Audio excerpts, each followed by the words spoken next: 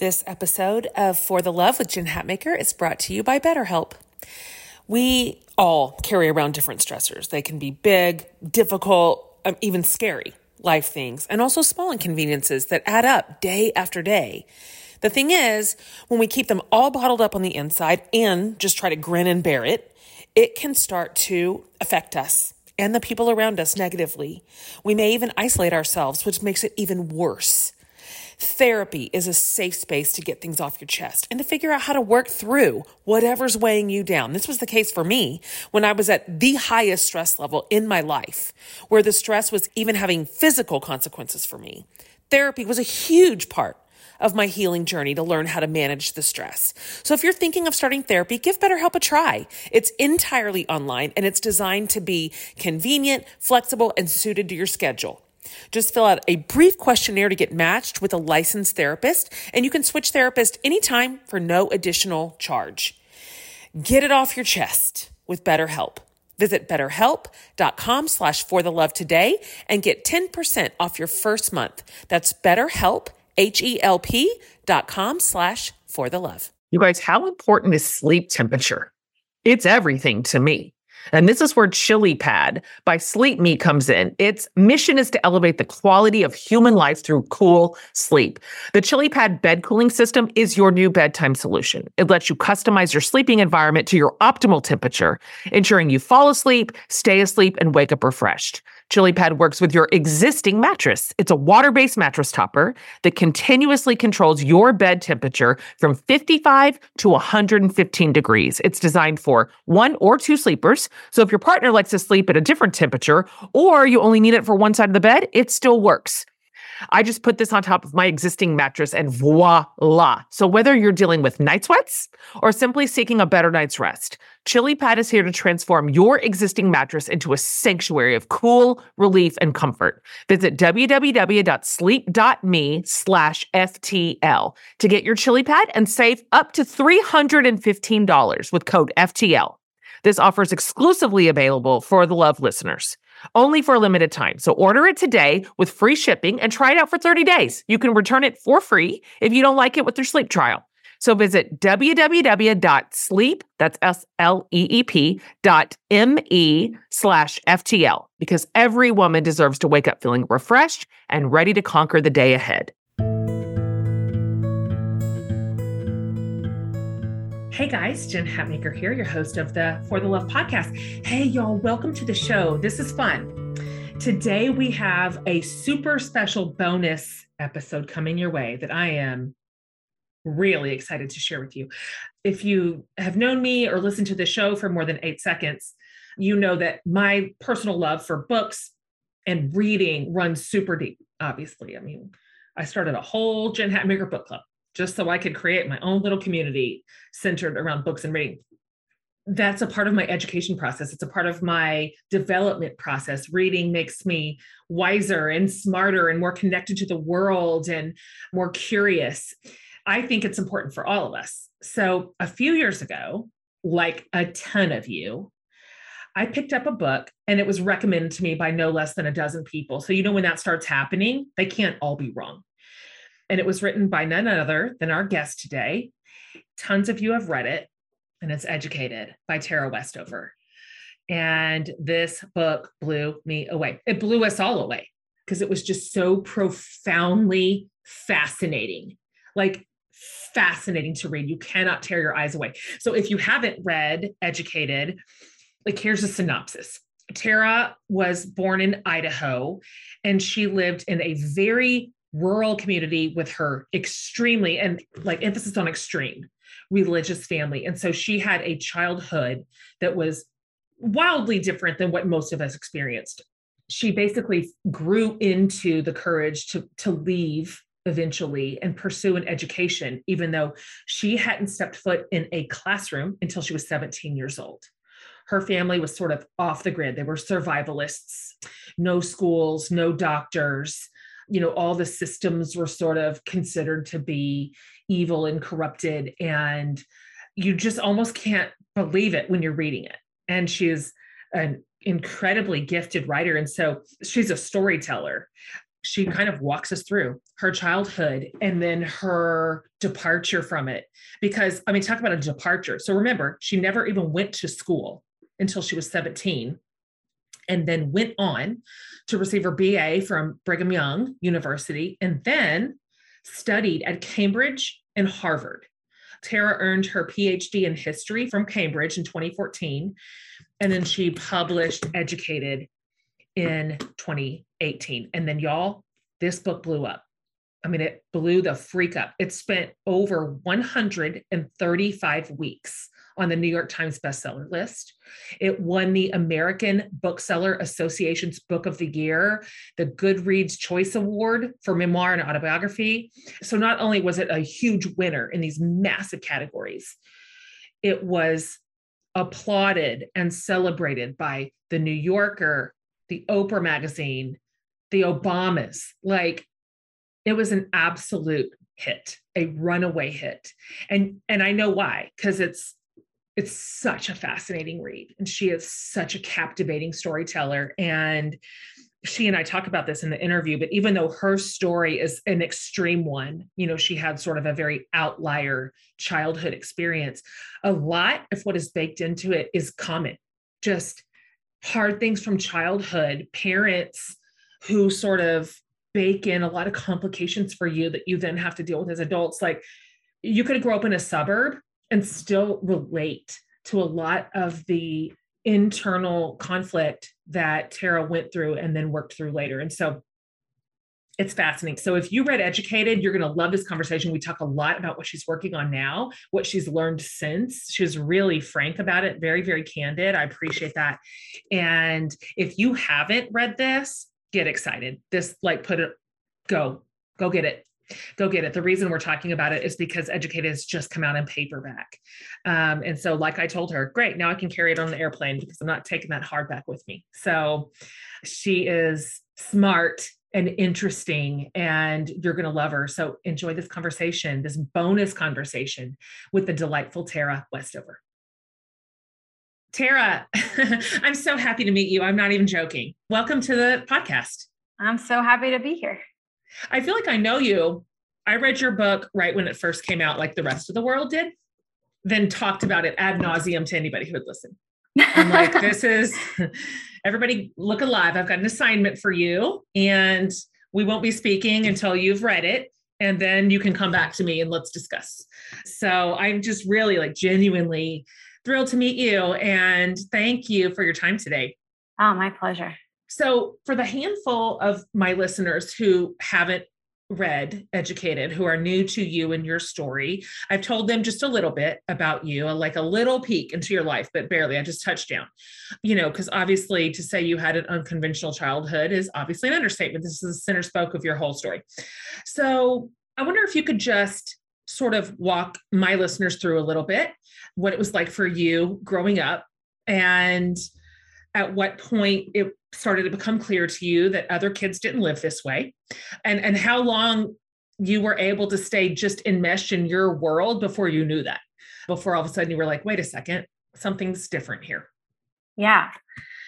I mean, I always knew that we were different because other kids in our town, they went to school, they had birth certificates, they went to the doctor, they had all these, you know, I knew that they did that and I knew that we didn't. And so I always was aware that we were living in a different way. It was just the way that I experienced that difference was that we were right and everybody else was wrong.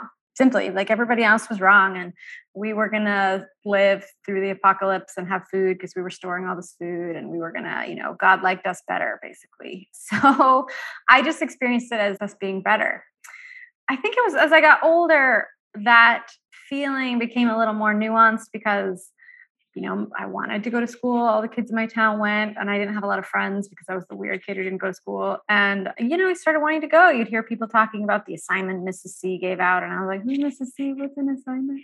And I wanted to be a part of that. And so that was, I think, the first little schism for me where I started to want to go to school. And then the way that would go is that my dad would kind of say, well, I've prayed about it and God doesn't want you to go. And then I would go pray about it and I would come up with the same conclusion as my dad, miraculously, except for a couple times when I didn't, and I would really try to push back and like, no, I think he wants me to go.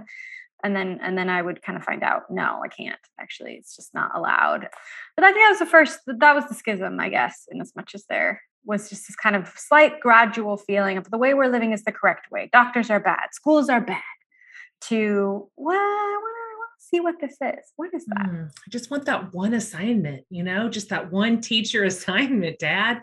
So you're like obviously touching down on it and alluding to it, but for people who haven't read your book yet and they're trying to read between the lines, like what's the snapshot of the way that your family operated, kind of your family rules and what the deal was?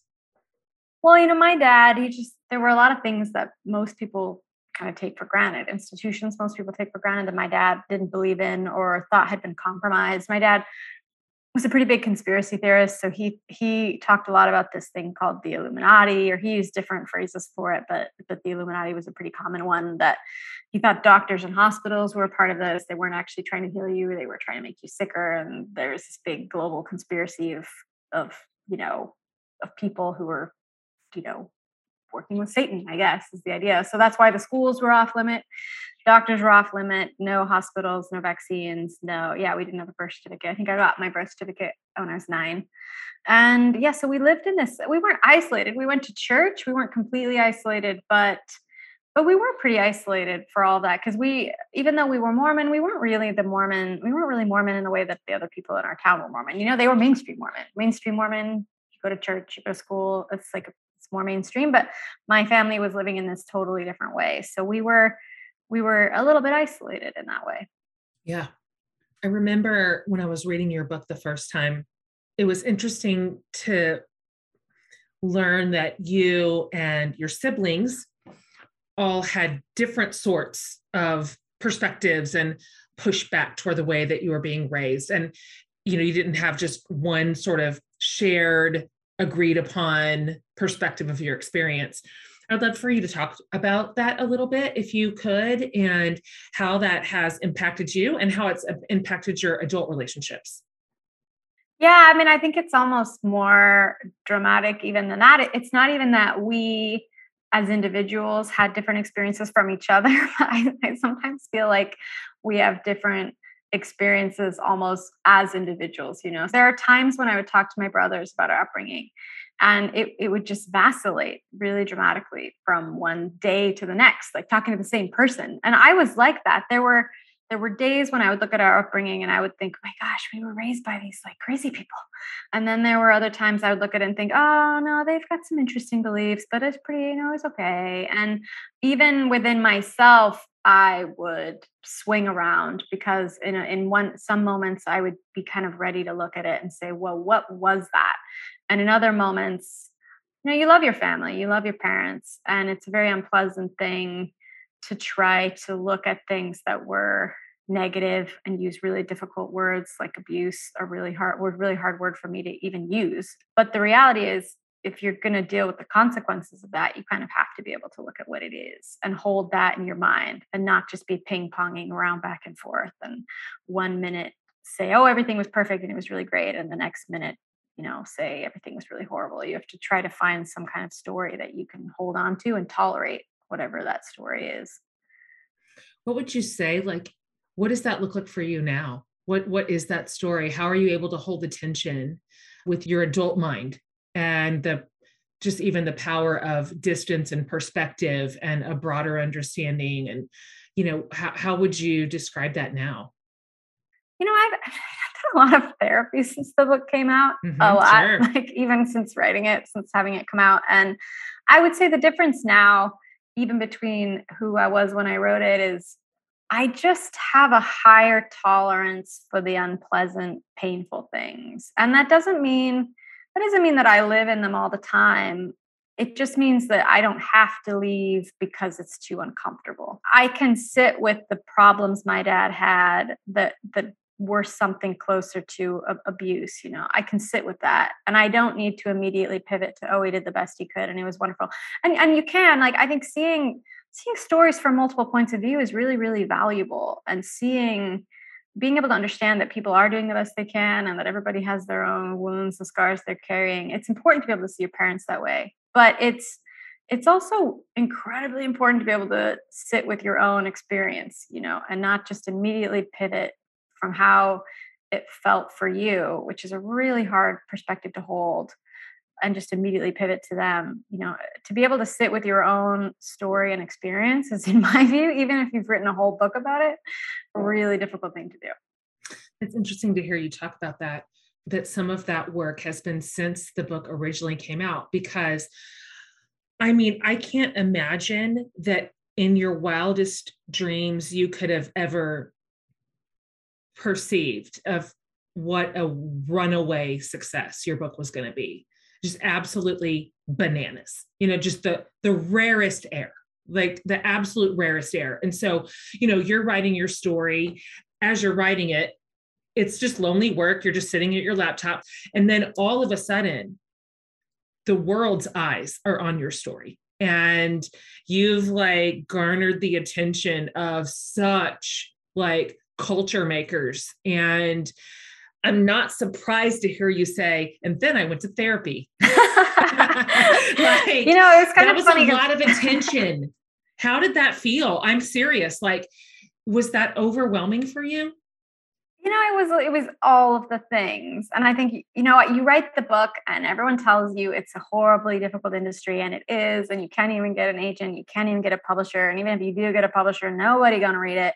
And that was kind of comforting when I was writing it. It's Sure. Oh, great, I can write anything and nobody will read it, so it doesn't matter. Totally. And it felt like a kind of elaborate journal entry in that way. And so then when I did sell it, I got this agent and and I was still like, well, maybe I'll publish it, maybe I won't, but it's nice if somebody wants to represent it. And then she sold it, I don't know, like a week or two later. And all of a sudden there was this energy behind it. And I felt it even before it was published. I felt it. And I was actually really scared. I was really my initial response was pretty fearful, I would say. And that was a difficult year. And then it came out and all these wonderful things were happening and they were so great. And I was so grateful to everybody who was reading it and making it this thing, but I was still pretty fearful, actually. And I felt pretty guilty is the other side. I just felt guilty for having written it. I felt I wasn't sure that I had a right to write it. I wasn't sure that people had a right to do this thing that I had just done. So I had really, really complicated feelings about it. And then there was just the physical reality of going around the country or a couple countries for a year, 2 years, just talking about these really difficult things, which was actually really rewarding because, I would hear from all these people who had maybe not the same life, but I learned you don't have to be raised by survivalists in the mountains of Idaho to have a really complicated relationship with your family. And a lot of people have parents who are mental illness or alcoholism or were neglected as children themselves and just don't know how to be parents. And a lot of people are walking around with those kind of stories. And there's something amazing for me about being able to put it out and realize, oh, this is affecting people. This is helpful in some way. But then there was also this kind of physical toll of that. And I'm actually grateful even for the difficult bits because it kind of broke me down a little bit. I'd gone to therapy in graduate school, which I write about a little bit. But what I don't say in Educated, which is the truth, is that I went to therapy, but I never talked about my family. I talked about my boyfriend's family because I couldn't really deal with it. Interesting. Yeah, I was estranged from my parents, and I just could not even go into it. And I had therapy, and it was actually helpful somehow, but I hadn't touched the core of it. And what happened on the book tour is I was in the thick of it all the time. I was dealing with all this and it kind of broke me down a bit. And I realized I'm not okay. And finally went to therapy and actually was willing to say, let's actually talk about what happened and not just about my boyfriend's parents. Good for you. There's nothing like having that level of attention on your family story and talking about it literally around the clock for 2 years to bring it to the forefront. At that point, I can imagine. It's horrible, but I'm grateful in a way because I feel like I probably would have eventually got myself to really go to, but probably when I was much older. So in a way, the intensity of it it just made me sort myself out sooner. And sorting yourself out sooner rather than later is almost always the right decision. That's right.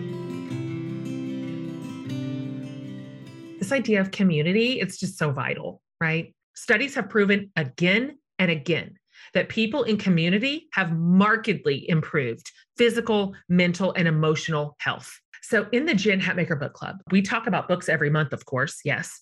And we have all the bells and whistles to support that book talk. It's incredible. But what really we love the absolute most is each other. Our book clubbers support each other, like in the hard times. We celebrate each other in the good times. It's like magic. These are real, authentic, genuine connections that happen in our private face group, but also in real life. You guys, we have local chapters in cities and towns across the entire US where members have cultivated, I kid you not, lifelong in-person friendships. They found their people. The sharing and caring that goes on in this community is just breathtaking. And you wouldn't believe the beauty that lives inside of this group. We want you to find the community and connection we all need. And we are waiting for you with open arms. So, I mean, come for the great books, but stay for the even greater community of women. Find out more at jenhatmakerbookclub.com.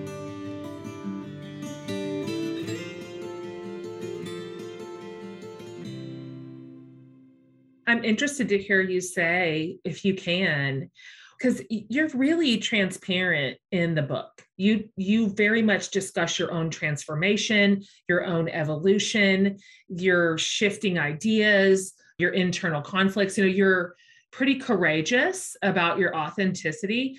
I'm curious, now doing this kind of post-book work in the story that you told us, what have you learned? What did you work through? What were you able to kind of either come to terms with or come to grips with, or like see in a way that is now like a healthy platform for you to live the rest of your life?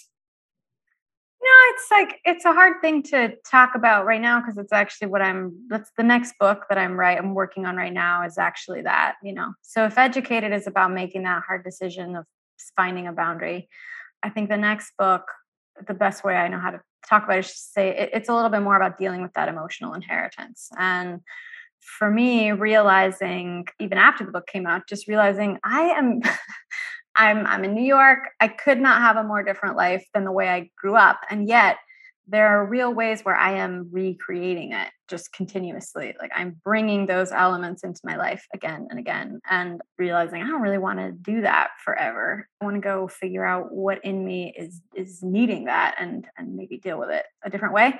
So that is what I'm trying to write about now, which is very different kind of writing than the first book. But it's that question of putting yourself back together again and realizing maybe what I was taught love was when I was little, maybe that actually isn't what it is. Maybe I actually haven't experienced it. And the first time I had that thought, it scared the hell out of me. Yeah. I mean, look at me. I'm like, oh my gosh, this is major what you're saying right now. Oh, what if I just don't know what it is? Like, what if I'm looking for and what I think love looks like and feels like is just not it. It's a totally different substance. And that was a really terrifying idea for a while. It's a major question you're exploring. Again, like back to something you said earlier, I can already predict the future here, which is that you will write through this in a genuine and authentic way. And it's going to be specific to your kind of outlier childhood. I mean, certainly that's a marginalized experience that the common public didn't share. However, this idea of repeating patterns, bringing some of our trauma into our adult spaces and relationships and ways of relating to the world, that's ubiquitous. I mean, what's going to happen is people are going to show up in your book line and say, I mean, I just grew up in the city, but I am doing the exact same that I did as a kid. That's going to have such a common bit of relatability. And so I commend you for doing that work. And it's probably a heavy lift. Are you finding it challenging to write about? The therapy was really challenging, but the writing is so much easier than the last book, to be honest with you. And I think it's maybe kind of an effect of the therapy where a lot of I've read a lot of psych books and I've done a lot of therapy, and it's really the gift of the first book is that I had this freedom and this time and, health insurance for the first time in my life Yay. that I could actually, Hooray. Like go to the dentist. Exactly. Yeah. I could like take time and do these things. And I think it's maybe an effect of the therapy that a lot of the things that used to be just so painful for me to think about, I wouldn't even think about them. I would do anything. I would like cut off my hand rather than have to revisit some of these memories, because that was a pain that was like imaginable and the other wasn't. And what's interesting, I think, is once you have gone into that place and you've let the grief out, for lack of a better word, as horrible as it is to do that, and it really isn't very pleasant, I don't know, there is some potency that goes out of it.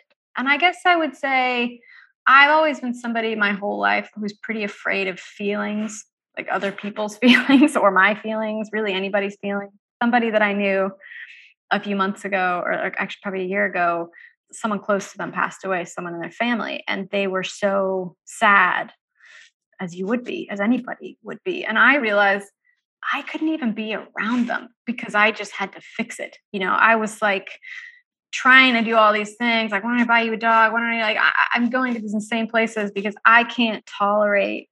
And I realized that, and it became something I explored in my own process of trying to work out. Like, why can't I?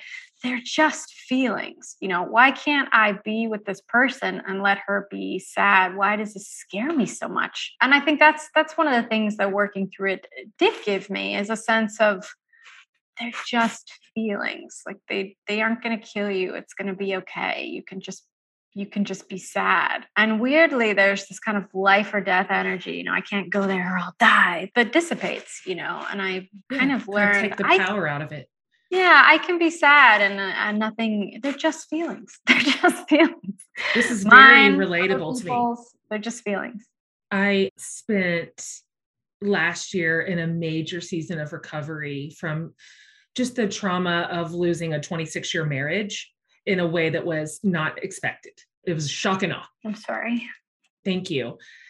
And so last year was just like trying to piece a life back together, a very expected life. I mean, I saw the end of it. I'd written the whole script, and I'm a person, most of my energy is outward facing. It's on you, it's on somebody else, it's on the world.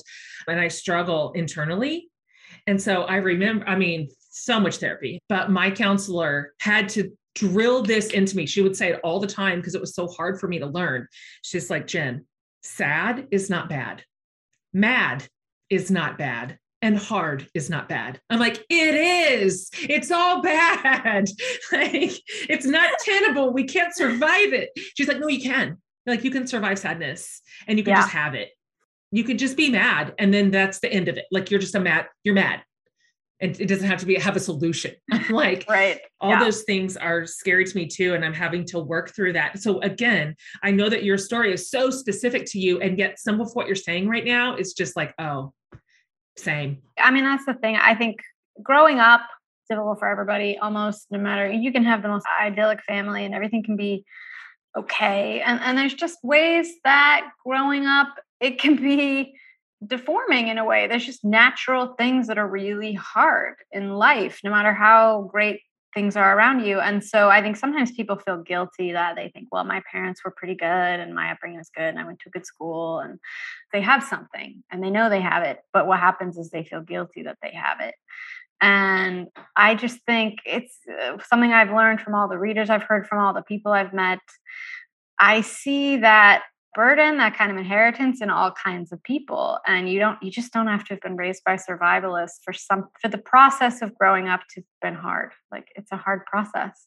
That's like a really generous posture to take toward your readers and just people in general, which is going to serve you well, because that means that the way in which you're probably telling this portion of your story is it's inviting and it's welcoming and it has a soft space for other people to land, even if they just grew up in the most lovely suburban family, that still find some hardness kind of baked into their growing up story. Life. Everybody has loss and everybody has, nobody escapes it. No, that's so right. I'm curious about this, Tara, because obviously one of the overarching themes of Educated is faith and how you particularly were indoctrinated into it, but how a lot of us are in different contexts. And I was too. So, we saw in your upbringing a belief system taken to a pretty far extreme. And so I'm curious what this looks like for you now that you're obviously completely removed. I mean, you're night and day different life than what you grew up in. How that portion of your own story has evolved, and what did you keep? What did you release? Like, what does that look for you now as a grown person who has agency over her own belief system? That's a very big question. Yeah, I mean, I think faith for me has come to mean a lot of different things. And when I was growing up, it meant something very narrow. It meant belief not just in Mormonism, but in my father's Mormonism, which had a very long list of quite specific rules that would change from day to day. Okay, God doesn't want us to drink milk because I read something in Isaiah, or doctors are bad, or my dad, or we don't go to school. God doesn't want us to go to school. Like, my dad's Mormonism had a lot of specifics in it, and so that was what faith was. And then faith was like following my parents. And then there was a period where I was more of a mainstream Mormon, and I was trying to let go of some of my dad's ideas, and then that was what faith was. And then I think it did change for me over time. I think especially there was a point, I went to Brigham Young University, and that was pretty hard because I hadn't gone to school growing up, but I was really lucky, and people helped me and they took care of me. And I found a much kinder world in a way than the one I'd grown up in. And I started to believe in that world. And I think that was a kind of faith. And then I went to graduate school in a foreign country that required a kind of faith because I didn't know what I was going to find there. And I'd never lived anywhere that wasn't just, Mormon. I don't know if there were any people who weren't Mormon whose names I knew when I left for England, maybe one or two. Wow. Is that right? God. Yeah, people, I'm sure I'd met non-Mormons at the checkout at Walmart or something, but not anybody that I knew well, And yes. Okay. My life was Mormon. All of a sudden I was going to go to a foreign country where there weren't going to be any. And that was a kind of faith. And I think one of the last times I went home was a really dramatic night with, confrontation with my parents about my older brother, and my older brother threatening. And it was an insane scene. And it was one of the last times I went home. And I remember deciding to leave that night also felt like a kind of faith, because it was like, yeah, here was this world that was familiar, that was the one I'd grown up in. It was available to me. I knew how to navigate it, sort of. And I was realizing, I just don't think I want to be here. I don't think this is the life that I want. And I don't want this for myself. I don't want this for my kids. I don't want this. But you had to really believe that a different kind of life is possible. And that was hard for me. Even then, even then I was in graduate school. I could almost imagine a life without my parents in it, but it was an act of faith in a way to just say, I can walk out of here and build something better. That's possible. That's really powerful. And you did it. And I know you've heard it every which way, but your life is wildly extraordinary to have accomplished what you've accomplished, and had such like a carte blanche overhaul of what you grew up in versus what you created for yourself. What does your life look like right now? Like, what's your deal? Where are your people? Like, what's your life? Well, I live in Brooklyn, and I enjoy that because there's a lot of writers around here, and it's quiet here. You're not in the madness of Manhattan, but you kind of get the benefit of being around this concentration of like very energetic, very brainy people. So I like that. It's why I like I like New York for the same reason I like universities. You can just find, if you really want to understand something funny about geology, you can find someone who knows the answer to that question. That's right. Here. They're here. I love that. I love that feeling. So I would say there was a period when I first came to New York and the book was, doing well. And I was kind of a little manic. I was like running around, meeting everybody all the time. And my life has become a little bit more repetitive and insular. And I mean that in the best way. Yeah, I do. I hear you. Yeah, I have like a handful of friends I see all the time. And we have a writing group, and we read our work out to each other. And we have, it's a small crowd. And I really, really like that. That's kind of become my beat. And I have a partner, my boyfriend. He's from Mexico City, and he is there a lot. He's a photographer, so he needs to be there, and so I'm there sometimes. And so I get up, I walk my dog, I read, I write, and it's kind of a rinse and repeat situation. So it's just pretty calm. It's very different from how I grew up. But yeah, I mean, it really works for me. And it's just a lot more peaceful than anything I experienced, before the age of 25 or so. I mean, even different from the package of time around the book release, which was wild and busy, also not calm, frenetic, and yeah, endless. Not calm. Not calm, like so not relaxing. And so I can imagine that there's a craving for kind of a simple, repetitive, insular life. I completely understand that, which is good that you're enjoying that, because it sounds like you're just going to steer right back into that curve here shortly.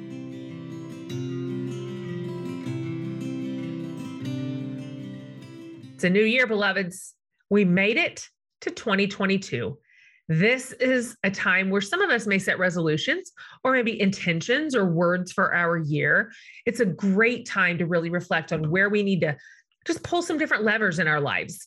This is why I'm also just so excited to introduce you to the Me Course series, which is a series that I have put out with my incredible team. Our mission here is simple. This is inspirational, educational, and actionable content, as I like to say, for the rest of us. It's not heady graduate level work here, okay? But it is what we all need, from finance to building better habits to cultivating simplicity in the name of wellness and more. These are some of the pillars where I personally have seen the most life change in myself and in others. And so with Me Course, we are telling you what actually does work. And I do it with some friends who are experts in their respective fields, and they talk you through it too. We've really distilled it all down to the best of the best, a true highlight reel of everything you need to know in real life and how to make it work for you without you needing to commit hours upon hours of your time, which you don't have. Here's what you can expect. 4 15-ish minute sessions, and that's it. But also, as you will see, that is enough. They are packed and condensed without tons of fluff. We also have a whole library of bonus resources to explore and implement and remind you of what you learned. You get it all. Let's start learning together and be here for our lives in this way. So register now at mecourse.org and use the code FORTHELOVE to save $10 off already discounted prices. This is the best deal. I can't wait. mecourse.org. Join us.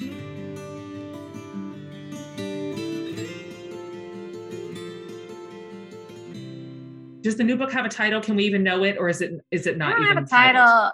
No, there's not a title. It's probably a quarter written. So a title, I'm hoping a title will present itself. Will come to you. Yeah. At some point, but presently, no, there's no title. I'm very lazy on titling because I find it a challenging task. And so I almost never put a working title on any book I'm writing. It's always like a lazy title. I mean, I titled Educated was always my title, and I was so grateful they didn't change it. I think with Educated, I didn't come up with a title for it until at least halfway through, maybe even later. And it came to you.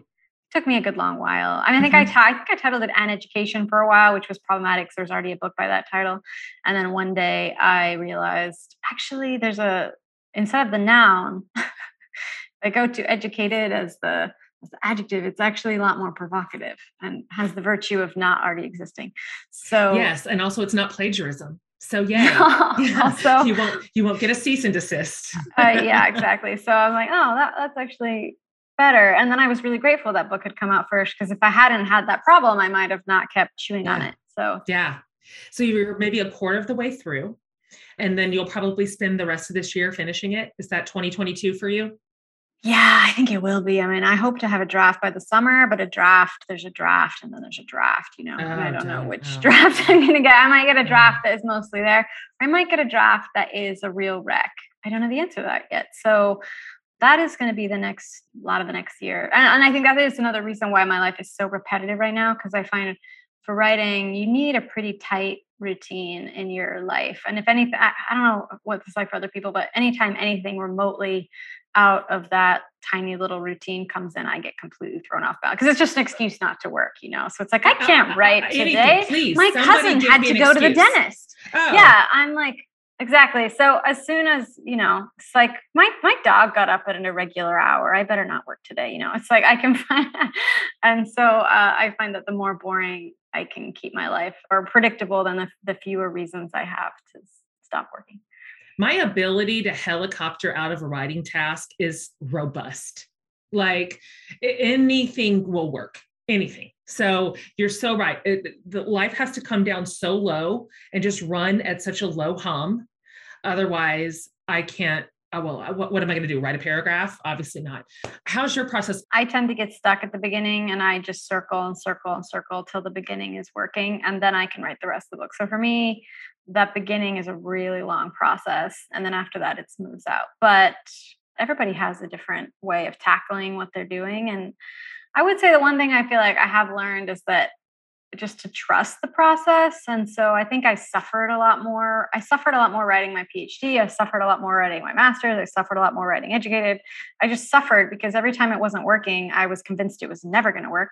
And I just couldn't do it and blah, blah, blah. And now having written kind of 3 sizable things, 2 of them academic and then Educated, I feel like one thing I know is that it will work eventually. And so I am just putting the time in, and I try not to measure how successful any day of work has been by whether or not I actually, wrote something I'm going to use. I just try to measure it as there's going to be a 6-month process here where I just sit down every day and I think about this and I try things and I just have to, every day that I try to do that is one more day that I've done that. Because if I start marking it by, did I get anything usable today? I'll never work because the answer, I just won't. I won't get there until much later in the process. So yeah, I think having a little faith in the fact that these are writing a book, they're big, big things and narrowing down, what your life is about or what an experience is about or what are the main ideas you want to bring out or what are the little ideas. That is really, your mind cannot do that in one go. Nobody's mind can do that in one go. You have to work on it. And, George Saunders has all this beautiful writing about how important revising is and how so much of what you do are just little revisions. So just, I think it's in The Guardian. He talks about it. They're just these little tiny changes, course corrections you make, going over it again and again. And, nobody's mind can produce a book on the first pass. It just doesn't happen. And it happens with little course corrections. That's how it happens. Well, I'm excited. I'm excited for the paperback version of Educated for I'm going to say 4 dozen people that didn't read it the first time around. So good on them. They can carry it on an airplane. Perfect. And I'm really excited about your next book. I can't wait to read it. And thank you. To see, it's encouraging because evolution, just personal evolution, just continues. This isn't like the end of your story. It's not like, and then I got out and now I'm fixed, and now, you know what I mean? It just keeps going and that's perfect. Encouraging. Yeah. And everything's perfect.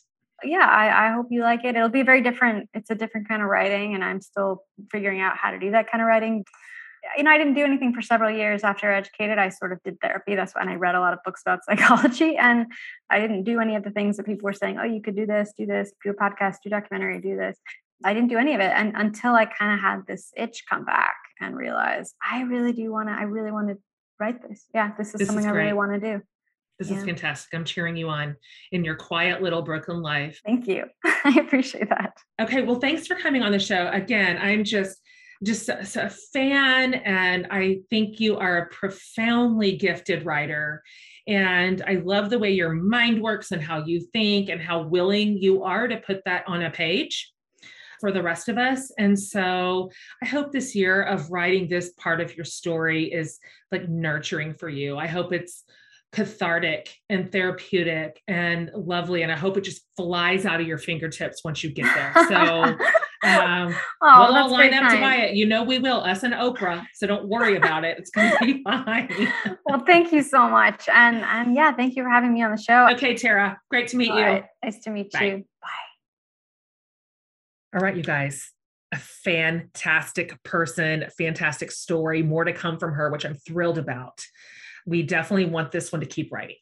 And so If you haven't already picked up your own copy of Educated, just go get it. It's in paperback now, like you heard. So you can just cart it around in your little bag without like breaking your back. And you can get it anywhere books are sold, of course. So I hope you enjoyed that. I was happy to bring that to you. All right, you guys, we like to do bonus EPs sometimes. Just a little like, hey, we've got a really cool person on our radar, and maybe it doesn't fit inside the series we're in, but we know that you would like to hear from this person and meet this person and enjoy this conversation. And so we can do that whenever we want. And the reason is because we're in charge of our own show. So there you go. All right, you guys, thanks for joining me. Have an awesome week. See you next time.